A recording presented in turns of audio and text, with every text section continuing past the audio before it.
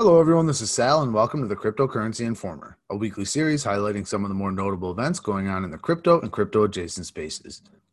Today's episode will cover events happening the week ending August 28th, 2020. This week, the Federal Reserve did something very predictable, and the SEC has made it somewhat easier to become an accredited investor. Maybe. More information about all of the stories discussed today can be found at Talk.Bitcoin.Tax. One of the big financial pieces of news this week has to do with the United States Federal Reserve. On Thursday, the chairman of the Federal Reserve, Jerome Powell, gave a speech at the annual Jackson Hole Economic Policy Symposium. According to The Economist, quote, he emphasized that the central bank's existing target for inflation of 2% should henceforth be an average. In the face of persistently low inflation, the Fed may pursue efforts to push inflation above the target. And, perhaps most important, Mr. Powell noted that the Fed would no longer attempt to prevent employment from rising above its best estimate of the maximum sustainable level, end quote. A more traditional financial analysis of this shift was provided by CNBC's Jim Cramer, who mused that it is, quote, a signal from the central bank that it won't play any part in moderating growth and it will continue to provide liquidity until the U.S. economy is outperforming expectations, end quote. Cramer also stated that Powell's announcement was incredible.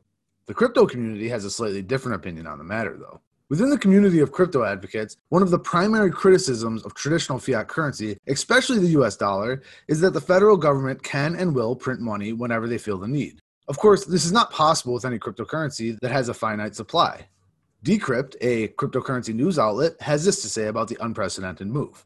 Quote, here's what's troubling about the statement. It's a reminder that a small group of people has absolute power over the direction of fiat currency, in this case, the world's reserve currency.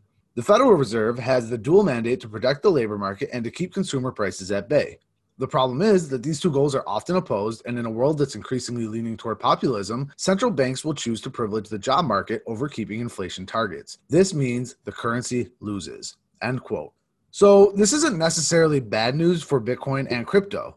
Decrypt points out that Bitcoin saw a slight price hike after the announcement, although the gains were pretty quickly diminished.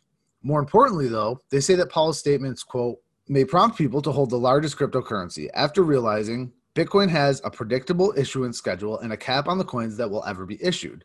Any changes are made by broad consensus, and the price of Bitcoin will be volatile because of free market forces, but it won't be devalued because a centralized entity decided more coins will start to flood the market, end quote.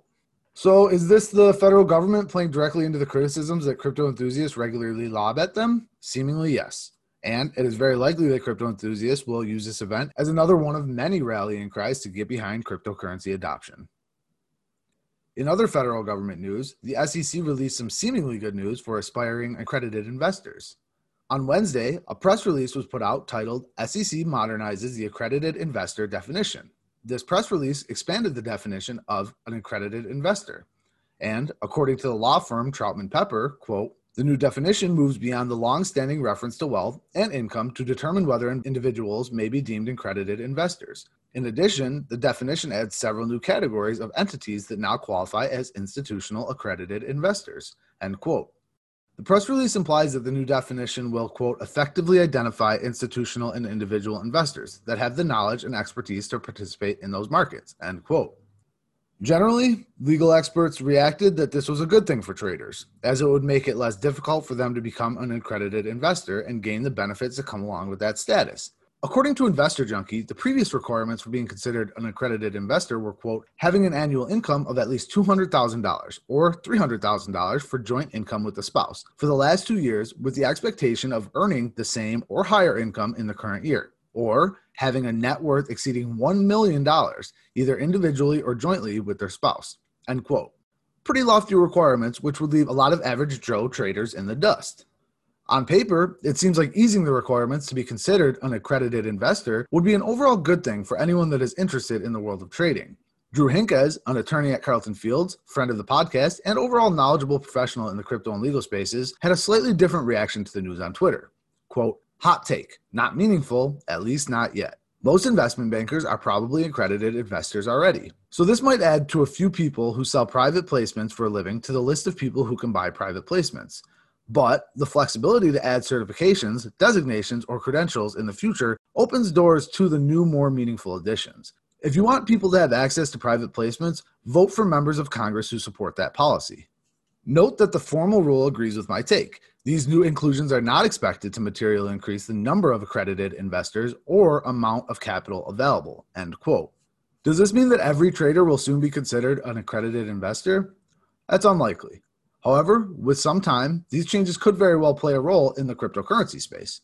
According to CoinDesk, quote, the SEC oversees regulated token offerings in the U.S. and has cracked down on unregulated offerings as illegal security sales. Wednesday's move helps to grow the pool of Americans who can compliantly invest in token sales, end quote. Cointelegraph illustrates a couple of other advocating stances in the crypto space. Quote, Zcoin founder Poorman Insum said the change would positively affect future security token offerings by potentially offering greater inclusion. Uphold's Chief Revenue Officer Robin O'Connell said, it's great to see that the regulators are adapting. It allows for increased opportunity and access to investments that were previously just offered to the privileged few, end quote. The reactions here are clearly a mixed bag, skewing somewhat more positive than negative. However, an overall lower bar for a qualification with a ridiculously high bar shouldn't be a bad thing, especially when the new bar being set focuses more on qualifications and less on income. That's it for this week's episode of the Cryptocurrency Informer. Don't forget, if you want to read more about each of these stories, go to Talk.Bitcoin.Tax and click on the Cryptocurrency Informer link. Every episode is accompanied by a number of relevant links for each story, so you can do your own in-depth research on the topics that interest you.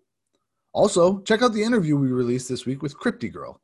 I speak with her about how cryptocurrency interacts with Generation Z, and she shares her story of starting a cryptocurrency apparel shop featuring unique designs that she creates herself.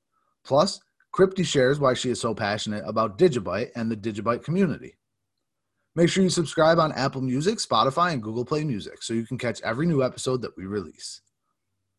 All right, everybody, have a great weekend. Stay informed and stay safe.